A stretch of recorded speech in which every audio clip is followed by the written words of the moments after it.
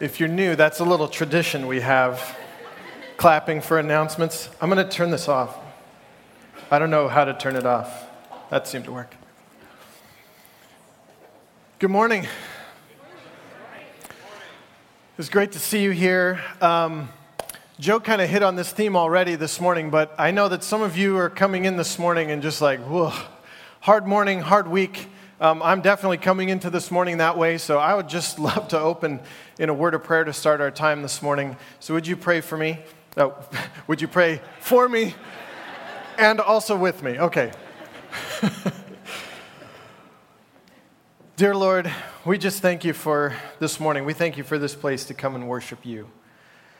We thank you for time to hear from your word. We thank you for your faithfulness and your love for us. We thank you for an opportunity to worship you. Lord, I pray this morning that you would speak to us through your word. Pray that we would hear you very clearly through your word this morning, and we thank you for an opportunity to open your word and hear from you. We pray that you would speak clearly this morning, that you would open our hearts to hear what you have to say to us. We pray all of this in the name of your Son. Amen. Thank you. We are continuing a series in the book of Acts that will be going on for quite some time. It's called Unleashed to Change the World. And we're continuing that series this morning. We're going to be in Acts chapter 2.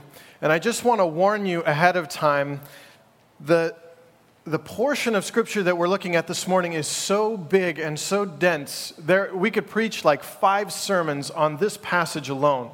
We're going to be looking at the sermon of Peter at the beginning of the book of Acts, and there is so much in here, it's impossible to unpack it all. So I just want to warn you in advance, there's a lot of things here that we're going to talk about and move on from, because what we want to do is get an overview of what it is that's really happening here. What is happening in Peter's sermon, and why is it important that we look at it? And before we do that, I just want to give a little bit of background on Peter himself, because I think it's important to know who is giving this sermon that we're looking at in the book of Acts this morning. We're going to set up kind of what's led to this moment in a minute, but just think with me about Peter. And if you know anything about him and you remember his life, sort of his recent history to this event, this is the Peter who's bold and outspoken, who's been following Jesus, who's seen his whole ministry. This is the Peter who's told Jesus, I will never leave you, I will never deny you, I will go to prison for you, I will die for you. And then moments later, he denies knowing him, he denies any association with him. 3 separate occasions he does that, and he's completely broken over it.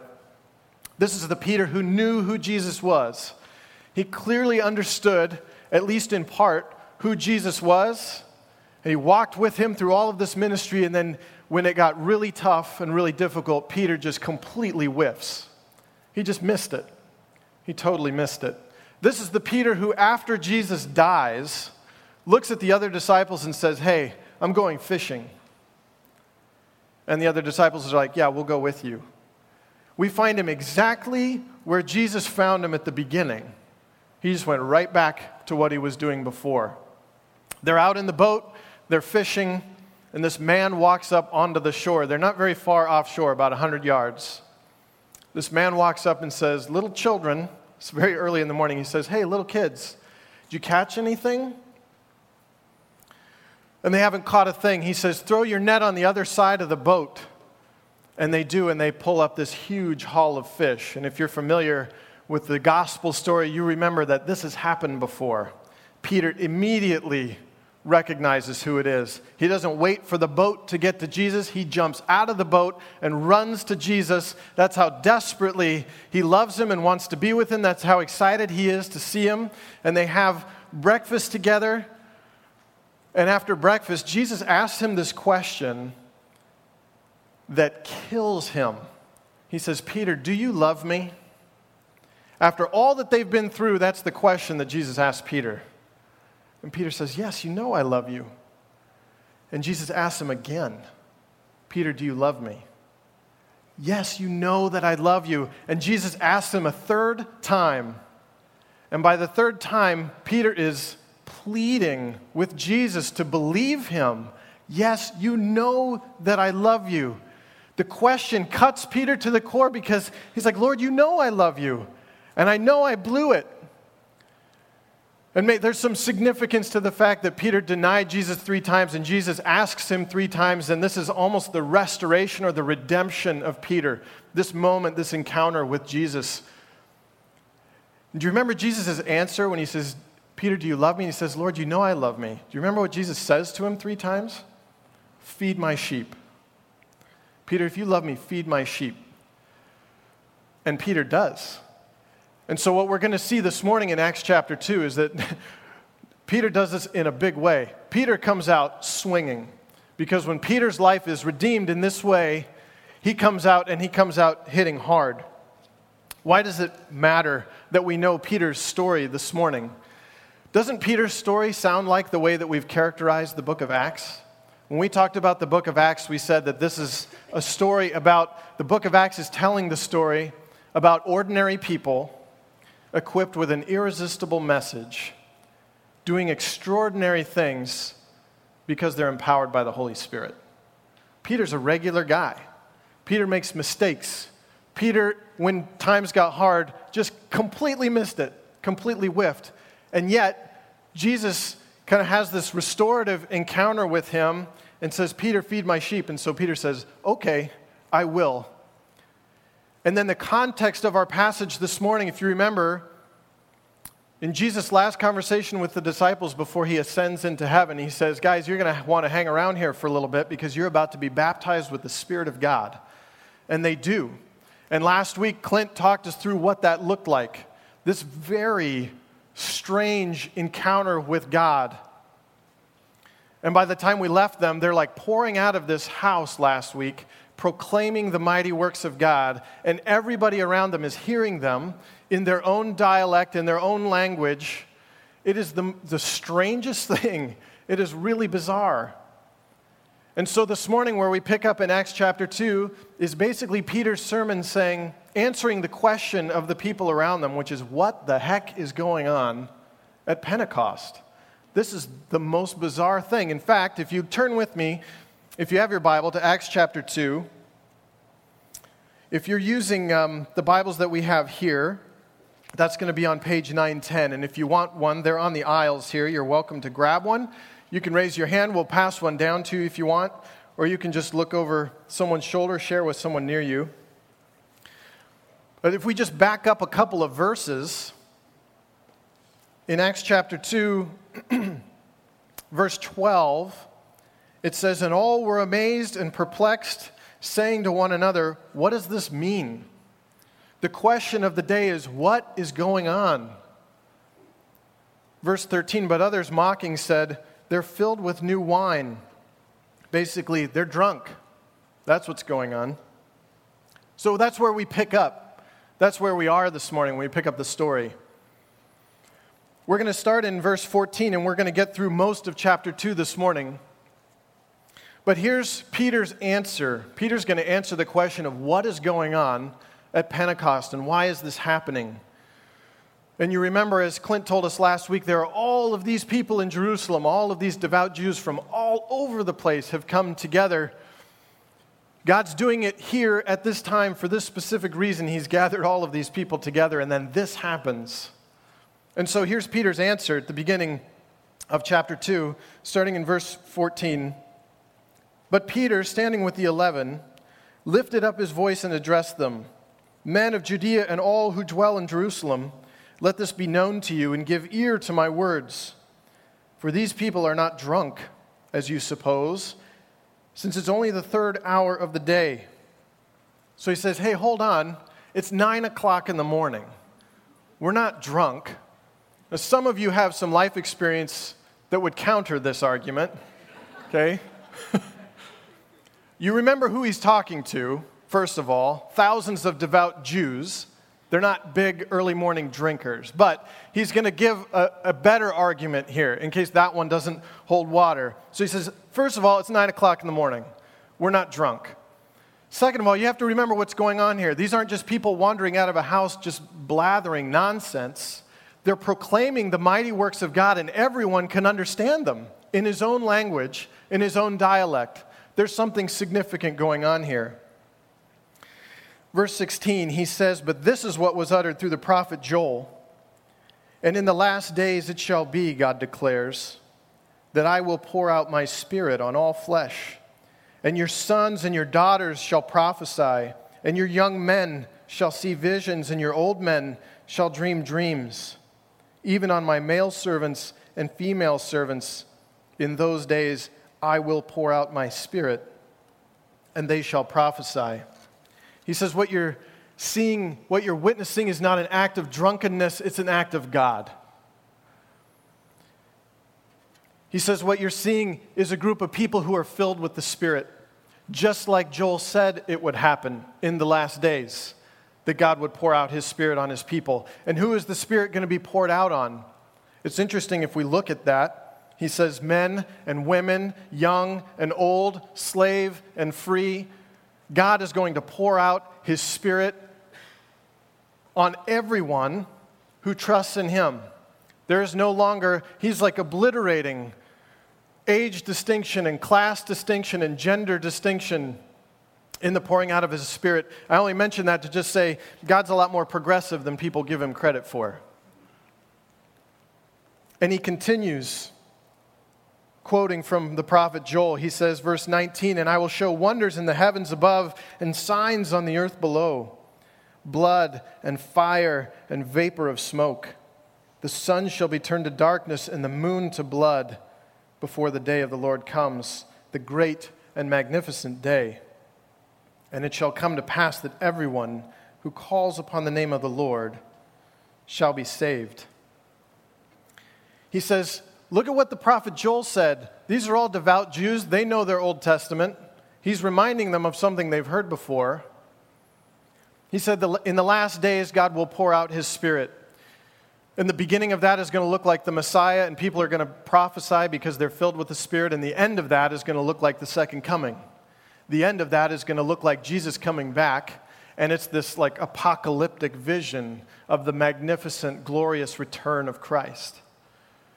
So he's reminding them that Joel has already said that. And Peter makes the argument that Jesus is the Lord because the Spirit has come. That means the Messiah has come. That means we are in the last days. He's saying, guys, you don't understand what you're seeing here. This is really significant. This is a new era. This means the Messiah has come. This means God's Spirit has been poured out on his people just like it said would happen in the Old Testament. This is a big deal.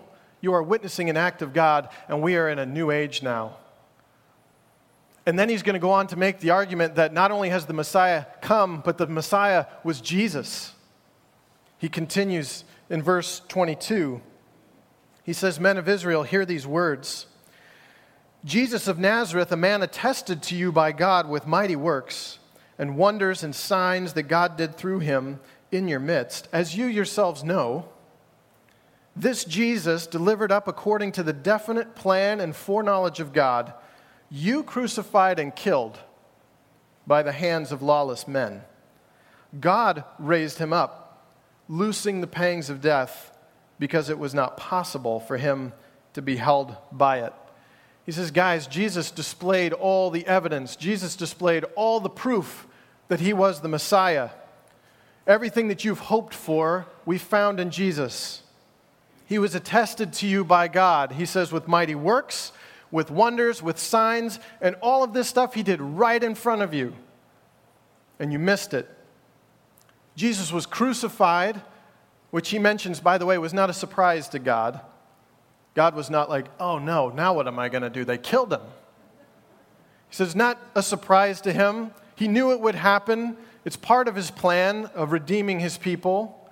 God raised him from the dead. Peter says, you killed him, God raised him.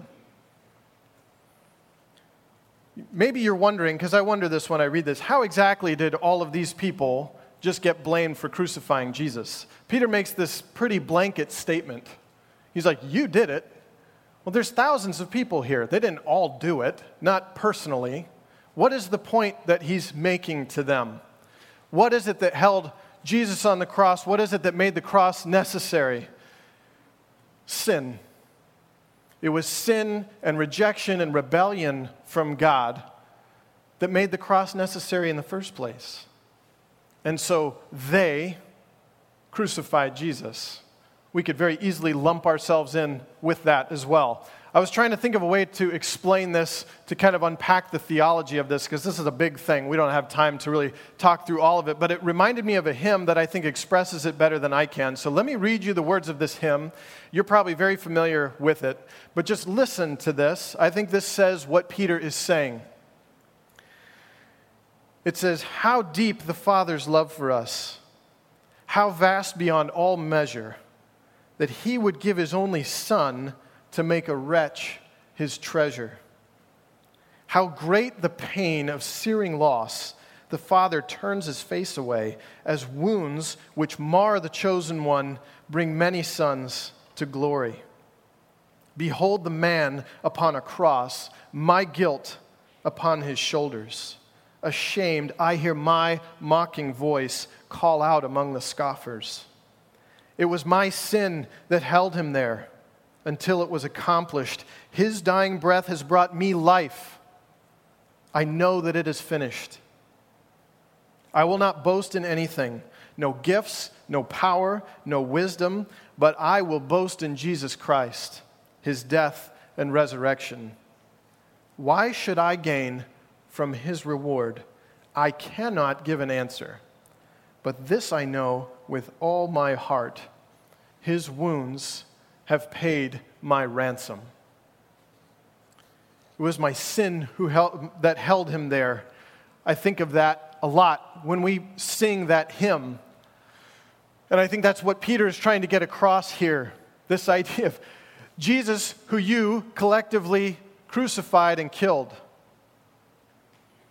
So he looks back at Joel and he says, you remember what Joel said about the Spirit? That's what you're seeing right now, guys. You don't understand what's happening. You're seeing the Spirit of God poured out.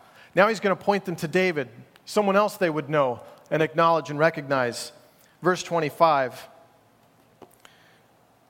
He says, for David says concerning him, he just told them about Jesus, I saw the Lord always before me, for he is at my right hand, that I might not be shaken. Therefore my heart was glad, and my tongue rejoiced. My flesh also will dwell in hope, for you will not abandon my soul to Hades, or let your Holy One see corruption. You have made known to me the paths of life. You will make me full of gladness with your presence. So this Psalm of David, which they know, in which David is expressing his confidence in God. He's expressing his trust in him as his ever-present help in every facet of his life. If you look at that verse, look at all the things he says. He says his heart, his tongue, his flesh, expressing confidence in God, his trust in him, saying in every way, God protects and provides for me. In what I feel, what I love, what I care about, what I say, what I do.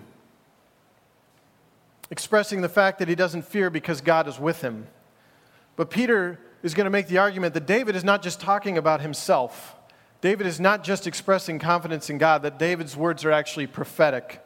And look at what Peter says here in verse 29. Brothers, I may say to you with confidence about the patriarch David, that he both died and was buried, and his tomb is with us to this day. Being therefore a prophet, and knowing that God had sworn with an oath to him that he would set one of his descendants on his throne, he foresaw and spoke about the resurrection of the Christ, that he was not abandoned to Hades, nor did his flesh see corruption. He said, this Jesus, who God raised up, you crucified. And he says, look at what David said. David wasn't just expressing confidence in God, David was prophesying about the Messiah. And he's like, guys, I can promise you, we can walk over to David's grave right now, and he's in it. He wasn't talking about himself, he was talking about Jesus, God's chosen one. That Jesus is the one who fulfills all of these prophetic truths. So Peter says, first look at what Joel said. Joel said the Spirit would be poured out in the last days. Then look at what David said. David prophesied about the coming of the Messiah, and Jesus fulfilled all of those prophecies. And guess what, guys? You missed it. The Messiah came, and he died, and God raised him from the dead, and you missed the whole thing. And then this is what he says. This is the conclusion of his sermon. I don't have the boldness of Peter. Listen to this. Verse 32. It starts, "This Jesus God raised up, and of that we are all witnesses." We all know it's true. "Being therefore exalted at the right hand of God, and having received from the Father the promise of the Holy Spirit, he has poured out this that you yourselves are seeing and hearing." So he said, God said he would send the Spirit, and guess what? God poured out the Spirit on Jesus, and Jesus poured it out on us. Guess what that means? Jesus is God. And what you're seeing right now is the promise of the Father, the promise of the Holy Spirit, brought about by Jesus, who's at the right hand of the Father. See how he's giving authority to Jesus? He's pointing to him as the Christ, the Messiah, the one they've been waiting for. Verse 34, "For David did not ascend into the heavens, but he himself says, 'The Lord said to my Lord, sit at my right hand until I make your enemies your footstool.'" So here's how he concludes, verse 36, "Let all the house of Israel therefore know for certain that God has made him both Lord and Christ, this Jesus who you crucified." See how he started his sermon and he ended his sermon with that point? He says, "Hey guys, remember Jesus, the one you killed?" And then he ends the sermon with, "Jesus is God, the Messiah, and you killed him." So one of two things is going to happen now. Either Peter's going to get himself killed, or people are going to get saved. One of those two things are about to happen, because that is a bold ending to a sermon. Because Peter just said, "Guys, you crucified the Messiah," and you know what that means. You've been around long enough, you've been devout long enough to know what that means. So how will they respond? Verse 37, "Now when they heard this, they were cut to the heart and said to Peter and the rest of the apostles, 'Brothers, what shall we do?'" Peter says, his whole sermon is, "Guys, you missed it. You don't get what's going on because you missed it. You missed Jesus. You missed the Messiah. And you killed him. And God raised him from the dead, and he is God." And the weight of Peter's sermon over the course of these verses is just pressing down on these people, and they're like, "Oh no, we missed it." And so they say to Peter and to the apostles who are around, they're like, "Guys, what do we do? We blew it. What do we do?" And Peter said to them, "Repent and be baptized, every one of you, in the name of Jesus Christ for the forgiveness of your sins, and you will receive the gift of the Holy Spirit. For the promise is for you and for your children and for all who are far off, everyone whom the Lord our God calls to himself." And with many other words he bore witness and continued to exhort them, saying, "Save yourselves from this crooked generation." And look at the response, verse 41. "So those who received his word were baptized, and there were added that day about 3,000 people." 3,000 souls, it says. I had a thought that preparing the sermon this week that I would just read it and put my Bible down and just wait for 3,000 people to trust Christ. That's the power of this message, and that's how deeply it cuts. You have to remember who he's talking to. He's just said, here's what all of Scripture said about the Messiah, and then here's what you just saw happen. Jesus wasn't there 1,000 years ago. He was there 50 days ago. If the Scripture and the life of Christ don't line up, they don't believe. If what Peter is saying doesn't ring true, they're not going to come to faith in Jesus Christ. These are people that watch Jesus live. These are people that know the Scripture, and they're looking at Peter, and they're saying, "Oh no, you're right. We missed it. He was Christ." He says, in Joel it said, "And it shall come to pass that everyone who calls on the name of the Lord shall be saved." They say, "Guys, what do we do?" He says, "Repent and be baptized." And so as we come to this morning, that's my question for us. Peter said, "Guys, you don't understand what you're seeing. You missed the Messiah. Repent." The good news is it's not too late, because this new age that comes with the Holy Spirit starts with the ministry of Jesus.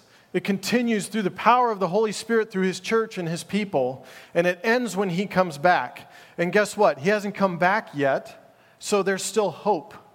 There is still time to repent and to be baptized.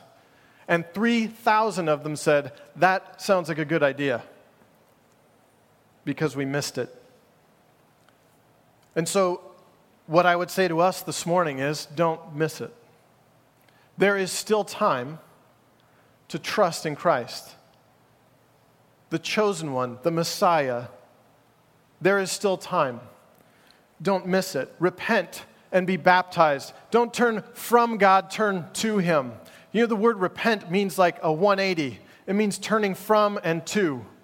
Turning from the way I'm living, turning toward Jesus. A lot of times in the church, I think we think of repenting as, well, I'm going to trust Christ. That means I'm going to add Him to what I'm doing. I'm just keep going where I'm going. I'll just have some Jesus with me. He says, this is a total life change.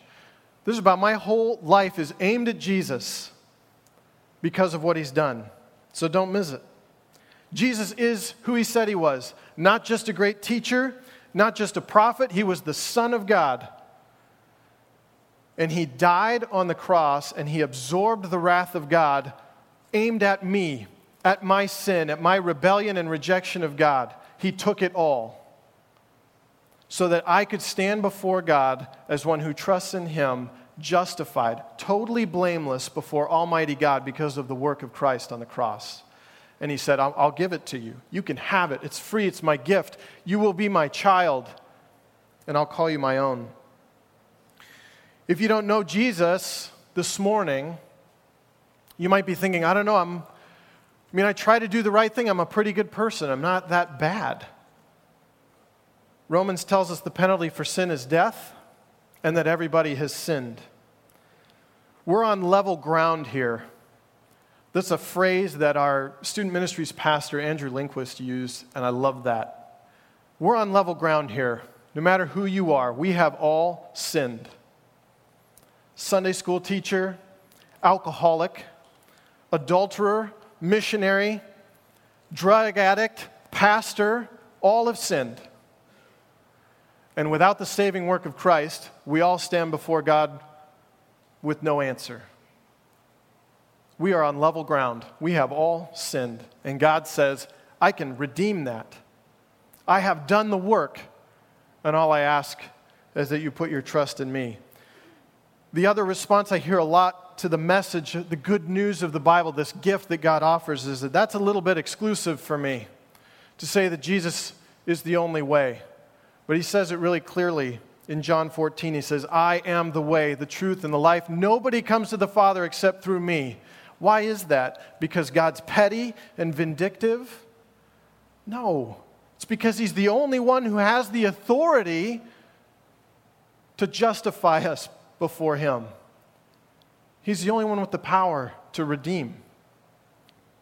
Some of you are sitting here this morning and you know Jesus. You already have a relationship with Jesus, and you're sitting here thinking, yes, somebody in here needs to hear this message this morning.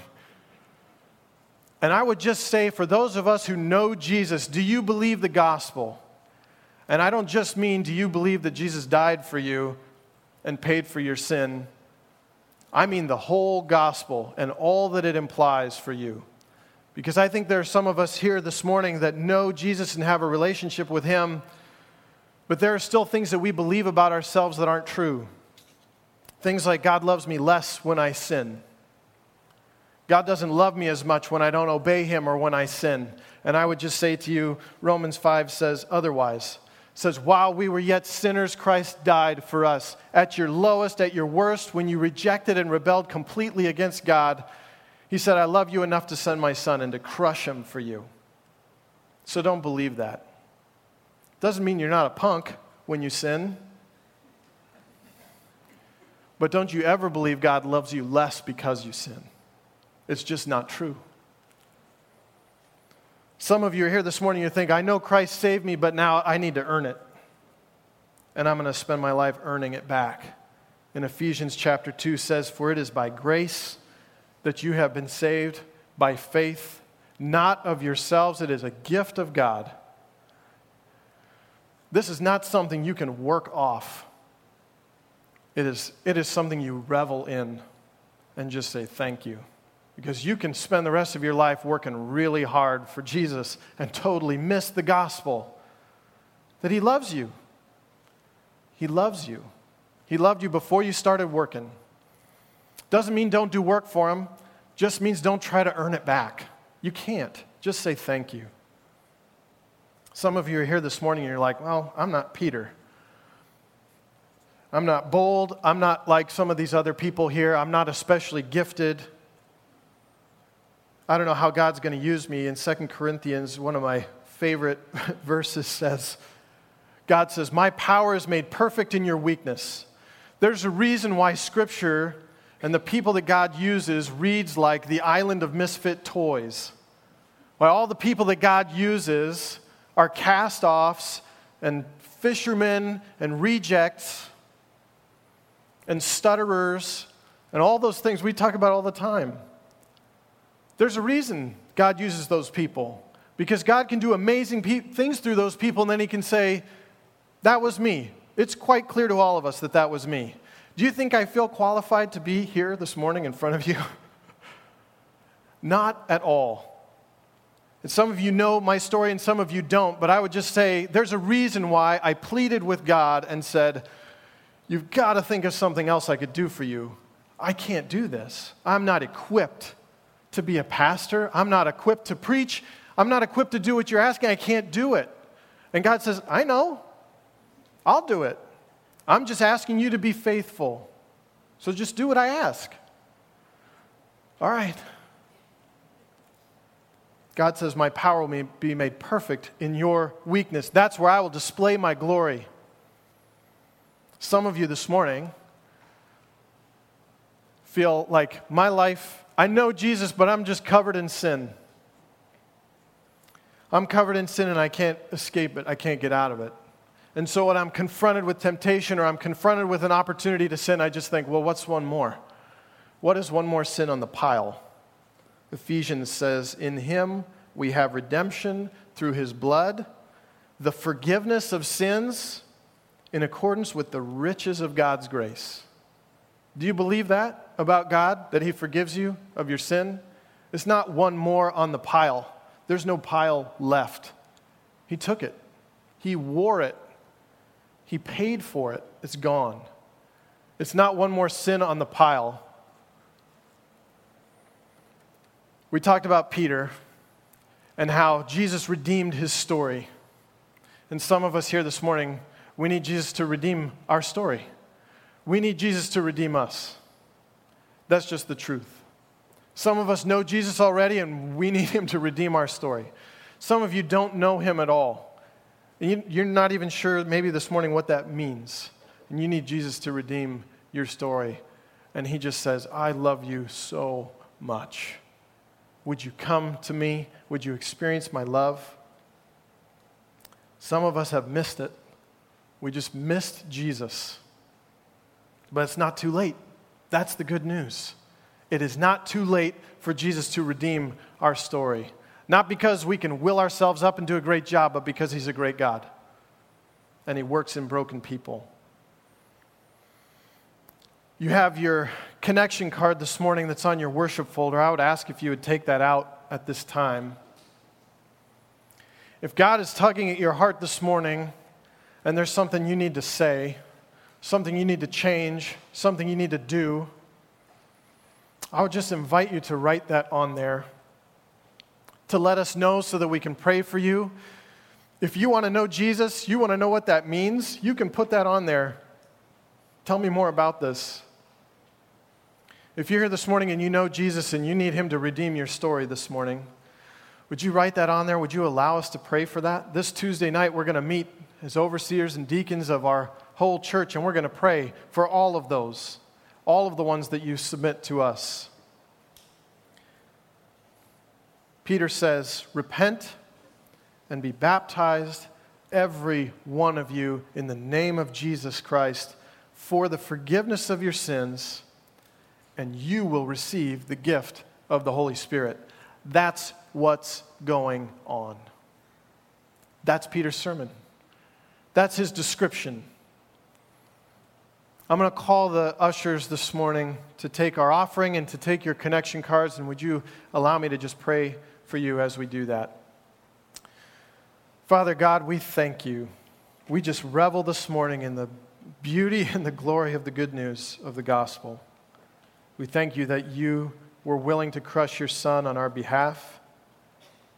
We thank you for how much you love us. We pray now that you would receive our offering and our worship, all of it, as an act of worship for you. Lord, that you would hear our words, our songs, receive our gifts, and be glorified. We pray all this in your Son's name. Amen.